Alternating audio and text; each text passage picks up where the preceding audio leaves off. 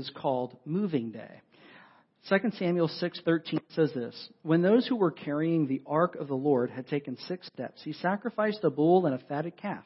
Wearing a linen ephod, David was dancing before the Lord with all his might, and he and all of Israel were bringing up the ark of the Lord with shouts and with the sound of trumpets." In this scripture, we're talking about how David took the ark of the Lord. I'm going to explain what all of that means. And he was bringing it into Jerusalem in this great celebration that was happening around it. But before we continue, let's just take a moment and pray. Father, thank you for your word and the opportunity we have today to hear from your word, the Bible. I pray, Lord, would you allow it to speak to every one of us? You're so good at speaking to each one of us as you speak to all of us. Our hearts are open. We thank you, Lord, for what you have to say. And Lord, I pray for the empowerment and the leading of your Holy Spirit to share what is in your heart today. We thank you and honor you in Jesus' name. Amen. So in the Old Testament, there was this thing called the Tabernacle of Moses, which Abigail's got a picture of that for you. And this is one of my favorite renditions of it. And it was basically a structure that was built where in the Old Testament they used it for worship. There were sacrifices there. There's a tent in the middle, and that's where they had worship. And the priest would go in there. And inside that tent there was a room called the Holy of Holies. And there was a very special piece of furniture in there called the Ark of the Covenant. And Abigail will show us that one next. And it was a very ornate, golden and laden box. And inside of it, it had a handful of special items. It had a jar with manna in it. And manna was this food that when they were in the wilderness, God would provide every day. They miraculously had food for all of these people. Also, Aaron's rod, which was basically a stick that had been cut off from its tree. And there was a miracle in the Old Testament where his stick that was, off of its tree and dead budded like it had new life. And it was a miracle that was in there. And then there were the 10 Commandments were in there. Stone 10 Commandments were in this box. And it was kept in the Holy of Holies, which again was inside of this tent in a special room behind this heavy curtain called a veil. Now, what's important about this is on earth at that time and in that season, the greatest place of God's manifest presence was right there. In between these two golden cherubim, it was called the mercy seat, and God's presence was at this place. Now, God is not limited. He's omnipresent. So you can meet with God anywhere. We talk about the manifest presence. It's kind of like the presence that you can feel, the presence where you're closest to Him. And it symbolized that place here on earth. And so that was kept in a special room. And in that time in the Old Testament, only the high priest, only once a year, was able to go in there, and he was only able to go in because he had the yearly atonement sacrifice, which is what paid for the sins of Israel. Okay? And so it was a special place reserved for a special person, only once a year, and again, it represented the closest place that you could be in God's manifest presence on earth. Now, I'm going to fast forward to you to get you to Moving Day. We fast forward, and after they enter into the land of Canaan, Israel, and we go through a time of the judges, Israel starts having kings. The first king was in our last series that we did called In the Meantime. We talked about King Saul. When King Saul was ruling over Israel, he lost the ark to their enemies, the Philistines. And they had taken and captured the ark. And then when David became king, which is David's probably one of the more famous kings in the Old Testament. He's the same David that wrote like most of the Psalms in the book of Psalms. David is there, and David says, you know what? I want to move the ark back where it belongs. They had recaptured it, but they hadn't put it back into the capital city where David was ruling from. And so David said, by golly, I don't think he really said by golly. He probably said some fancy like Hebrew words. But he said, in Goochlanese, he said, by golly, we are going to move the ark, the place of God's manifest presence. We are going to move it back into Jerusalem. And so they had Moving Day. Now, to move it, you had to have a place to move it to. So he built this tent, a place where the priest and him could worship God and honor God with songs and with dance and all kinds of stuff. And he had a place that prepared of where he was going to take it. He said, okay, let's move this thing. And we're going to pick that up in 1 Chronicles chapter 13, verse 7. It says this. They moved the ark of God from Abinadab's house on a new cart, with Uzzah and Ahio guiding it. David and all the Israelites were celebrating with all their might before God, with songs and with harps, lyres, timbrels, cymbals, and trumpets. When they came to the threshing floor of Kidon, Uzzah reached out his hand to steady the ark because the ox had stumbled. The Lord's anger burned against Uzzah and struck him down because he had put his hand on the ark. So he died before God. Then David was very angry because the Lord's wrath had broken out against Uzzah, and to this day that place is called Perez Uzzah. David was afraid of God that day and asked, "How can I ever bring the ark of God to me?" He did not take the ark to be with him in the city of David. Instead, he took it to the house of Obed-Edom, the Gittite. The ark of God remained with the family of Obed-Edom in his house for 3 months. The Lord blessed the household and everything in it. I don't know about you, but there are times when I'll read a scripture and I'll scratch my head and go, "What just happened?" Has that ever happened to you? I think that happens a lot of times with people when they read the Bible, and I'm not talking about the whole Bible. They'll come to parts, and you're reading along, and it's almost like, what just happened? And in this story, you're thinking, if you're following along, you're thinking, moving the ark of God to the capital city sounds good to me. Everything seems to be great. They're having this great big party, basically, worshiping and honoring God and singing, and they're just going to town. The oxen stumbles, guy reaches out, party over. The guy drops dead. You can read that kind of story and go, what is up? Sometimes people will make stuff up about God. They'll say, well, the God of the Old Testament was different than the God of the New Testament, and they just make stuff up to explain it. When God says about himself that he doesn't change, so it makes you go, okay, what's really going on here? The way that David responded, he didn't know what was going on at first. It says that he was afraid of God. He's bewildered. He's wondering himself, what happened? I think he's probably thinking, doesn't it please God that we're bringing the ark to Jerusalem? And the answer would be yes. Doesn't it please God that we're all worshiping and honoring God in this moment and celebrating? It says they were celebrating with all their might. And the answer would be right, yes. And this is one of those situations where they had the right idea, but the wrong plan. Has that ever happened in your life? You ever said something to someone, it was what you needed to say, and it was the right thing to say, but you said it completely wrong? I'm not talking marriage right now. Relax. Happens in every minute. But it's the way you said it. No, anyhow, it was the face you gave me. Anyhow, no, really, we're not going to go into that right now. But this is one of those circumstances where it was the right idea, but the wrong implementation. It was done the wrong way.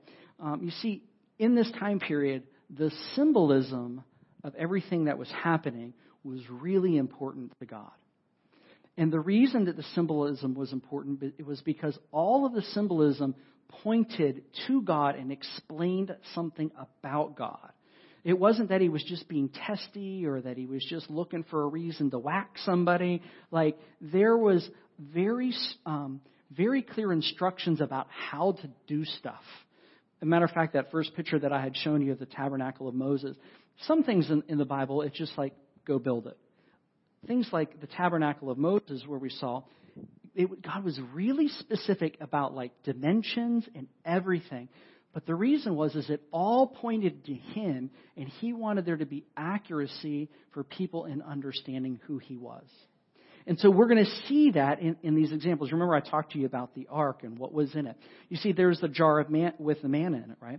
Well, the manna represents God's provision. There's the rod that's in the Ark of the Covenant. The rod represents God's favor and God's leadership, right? And then you have the 10 Commandments that are in there, which represents God's righteousness and how good he is, that he's not going to all of a sudden become an evil God or become unrighteous. And so you begin to put those things together and get this. The place of God's greatest manifest presence on earth is a place of provision. It's the place of God's favor. It's the place of God's leadership. It's the place of His righteousness and goodness. Isn't that a beautiful picture? It all begins to make sense as you begin to say, it's not about the manna, it's about the provider of the manna. And that His presence is that place. Well, on moving day, David had a plan that suited him. He put a plan, he's like, and I kind of look at it, it's like David had a modern plan. Abigail, will you put that picture back up for a moment? You see the Ark of the Covenant, which, by the way, if you want to learn nothing about the Ark, watch Indiana Jones. But it's really cool. It had these rings where you could put basically a stick through it. And what was intended was for 4 people to carry the ark. But these were modern times back in the Old Testament when David was doing this. Thanks, Abigail. And so David said, you know what I'm going to do?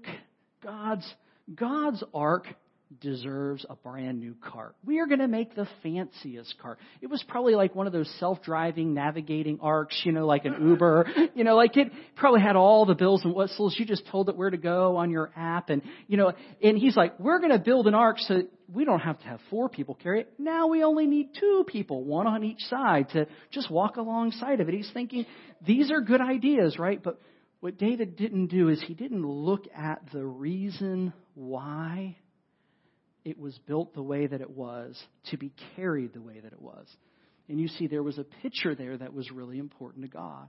And that picture was, God's presence is intended to be carried by people. When we give our lives to Jesus and we say, Jesus, will you be my Savior? His Holy Spirit comes in our lives. And God wants me to carry His presence, not Fido. Right? Not an ox, He wants me to carry it. And that was like a really important picture to the Lord. And so it would be kind of like today, me going, you know what? We came in here today, we worshiped and we sang our songs to the Lord. We didn't just sing about the Lord. But you know what? Instead of us coming in next Sunday, I'm going to make an app that will worship for us. Next Sunday, don't even get out of bed. Just hit the app. It will play, and Google will spontaneously pick the next song for you and everything. And it's just going to do all the worship for it. You don't need to carry the worship yourself. Your app's going to carry it. That's kind of like what was going on with David in that day is, I've got an idea. We'll do it this way. God was saying, you're missing the point. The point was that you're supposed to carry it. And it's supposed to be with you. Now, what's wild is, there's 3 months that they left it at Obed-Edom's house. And 2 things happened during those 3 months. One thing that happened is Obed-Edom and his whole household was really blessed. Now, I don't know about you, but if they were bringing me an ark that a guy just put his hand on and dropped dead, I'd think twice about before, put it in my house. I'd be like, my neighbor, he's a really spiritual guy. Go put it at his house. But they put it in his house. It says that his household, everything of his was blessed while it was there. You can imagine David's looking at this going, maybe my plan was right and what I wanted to do was right, but what is wrong? The second thing that happened is David did his research. He went back and he said, okay, what is it that I'm missing? What is it about my plan that is missing? Because I know bringing the ark to Jerusalem has to please God. I know the idea of us worshiping and celebrating, and it's not like a quiet in the middle of the night kind of thing. We're celebrating and worshiping God. That's right. What am I missing? David did his research. He figured it out. And in 1 Chronicles 15, this is what it says. And this is kind of David's second run at it, if you will. Moving day 2. He says, then David summoned Zadok and Abiathar the priest and Uriah, Asaiah, Joel, Shemaiah, Eliel, and Abinadab, and the Levites. I've taken a lot of Bible courses. They don't give you Bible courses on how to pronounce these names. And if y'all think when I'm reading these that I'm just kind of making it up, you're right. I am not at home practicing how to say these words. So if you're like, I think you said that wrong, you're probably right. He said to them, "You are the heads of the Levitical families. You and your fellow Levites are to consecrate yourself," which means to set yourself apart, "and bring up the ark of the Lord, the God of Israel, to the place I have prepared for it. It's because you, the Levites, who were the priests, did not bring it up the first time that the Lord our God broke out in anger against us. We did not inquire of him about how to do it in the prescribed way." So the priests and the Levites, they consecrated themselves in order to bring up the ark of the Lord, the God of Israel. And the Levites carried the ark with the poles on their shoulders, as Moses had commanded, in accordance with the word of the Lord. And David had told the leaders of the Levites to appoint their fellow Levites as musicians and to make joyful sound and musical instruments, lyres, harps, and cymbals. I'm going to go to verse 27. Now David was clothed in a robe of fine linen, and there were all Levites who were carrying the ark, and as were the musician, and Kenaniah, who was in charge of the singing of the choirs. David also wore a linen ephod. So all of Israel brought up the ark of the covenant of the Lord with shouts and with the sounding of rams, horns, trumpets, and cymbals, all playing lyres and harps. This is pretty cool story. Can you imagine being one of the 4 guys who are selected to carry the ark? Like, not it, right? These 4 guys are carrying it. And if you read it in 2 Samuel chapter 6, where there's another telling of the same story, it says they would take 6 steps. They would stop, have a sacrifice, have a party. Now that's careful. 6 steps before they'd go on to the next one, right? So they were really trying to get it right and do it right this time. And again, there's all this symbolism. Now the people of God are carrying the presence of God. There's something very special about God's presence. You know, we come in here and we sing our songs to God. And you know, God is not, even though we don't see Him with our eyes, we can see Him with our hearts, if you will. And we know that He's with us. And there are moments where you feel in your heart and in your emotions and even physically, like you can sense this manifest presence of God. And there is something about it that is about Him that is so encouraging, and His love and His faithfulness and His kindness. And David had this revelation. He was a songwriter, and he wrote all of these songs about God, and he had experienced God's presence. And when this happened in David's life, when Uzzah died, like he had been serving God and seen God do so many miracles, and he knew the nature of God and the goodness of God, and yet he's going, but I don't understand what's happening. What's great is God's okay when you don't understand. You can ask Him questions and then wait on Him for answers and look for answers. And He's good and He's patient that way. And He's stable and He's not fickle. And you can just keep seeking Him and searching Him. And David knew that God's presence was a good thing. It's interesting that the symbolism this time, because now they're carrying it. And it says here in 1 Chronicles chapter 15 that David has on fine linen or fine robes, and that the priests are doing the same thing. And that symbolism was actually super important, and I want to share that with you. I'm going to read you a scripture out of Isaiah 61:10 that gives us some insight on what did that linen or that robe represent. It says, "I delight greatly in the Lord. My soul rejoices in my God, for He has clothed me with garments of salvation and arrayed me in a robe of His righteousness. As a bridegroom adorns his head like a priest, and as a bride adorns herself with jewels." Now, I want to give you this picture. This time, it says explicitly, David is wearing this fine robe. What this robe represented is it represented righteousness or goodness. Now catch this. There's another scripture in Isaiah 64 verse 6 where it says basically that you and I, our righteousness, our goodness is like filthy rags. Like if we were to go around the room and every person, you're to just tell me how good you've been and all the amazing things, all of us, our ability to be amazing and righteous is like filthy rags.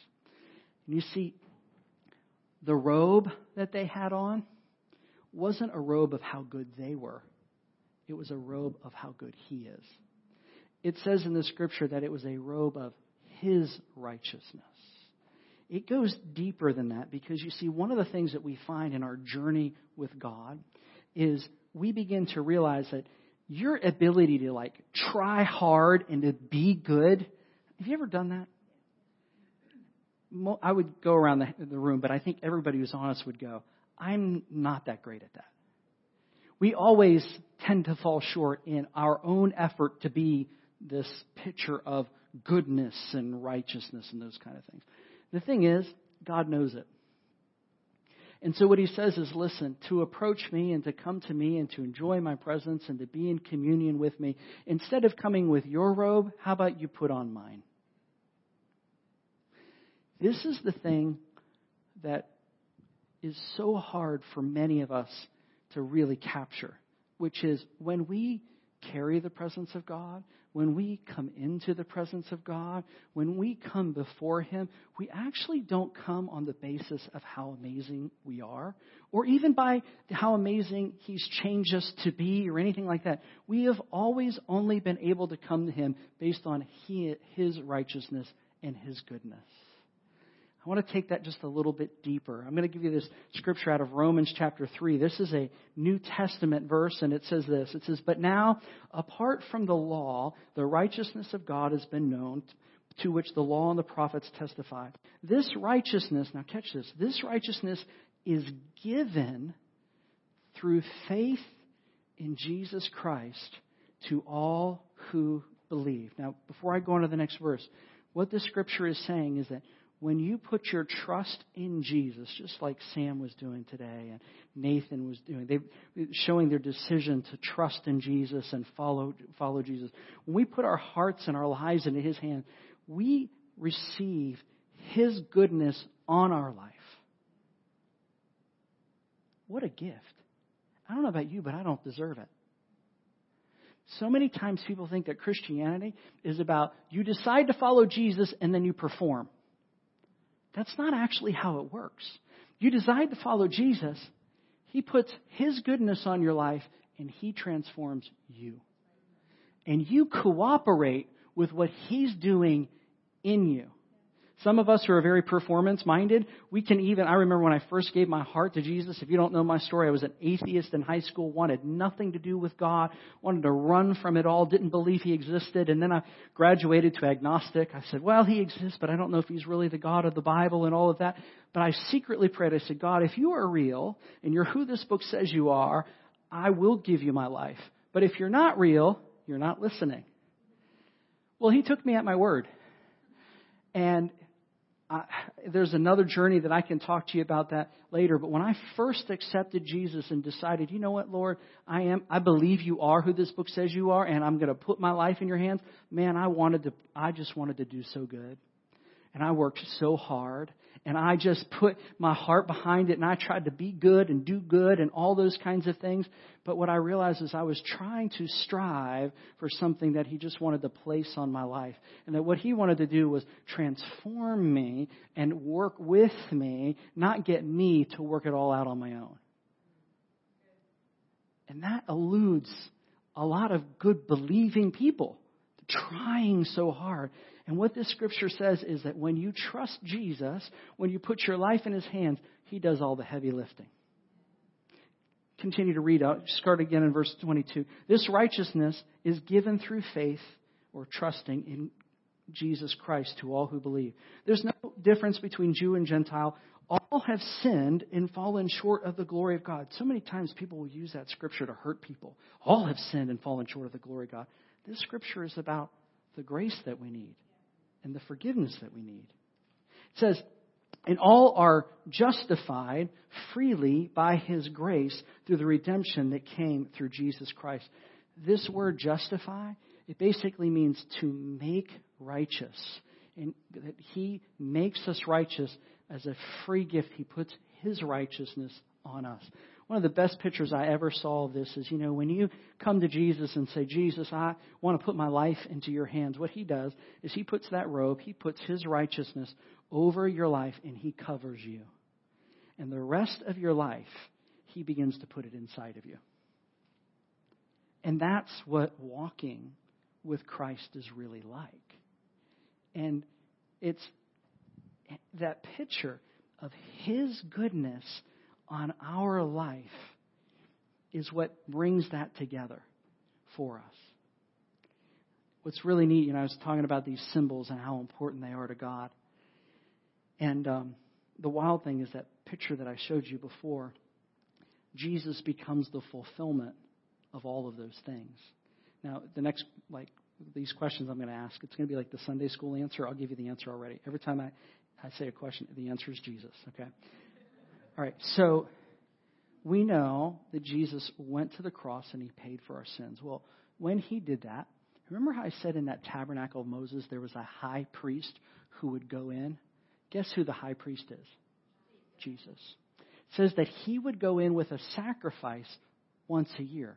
Guess who's our sacrifice? Jesus. But He only needed to do it once and for all. And when He made that sacrifice, do you know that when Jesus died on the cross in the New Testament, it says that the veil between the holy place and the most holy place, that it was ripped from top to bottom when He died on the cross. It was like God's hands Himself ripped it open. Guess who's the veil? Jesus.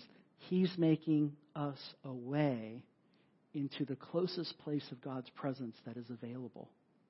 Isn't that amazing? And so there's this other verse that sometimes gets really misused and misunderstood, and it's in John 14:6. It says, Jesus answered, and this is what Jesus said. He said, I am the way, the truth, and the life. No one comes to the Father except through me. If you really know me, you know my Father as well. And from now on, you know Him because you've seen me. A lot of times people misuse that verse and misunderstand it. And the way that they'll use it or misunderstand it is they'll think, well, that's really hard of God to make one way to Him through Jesus.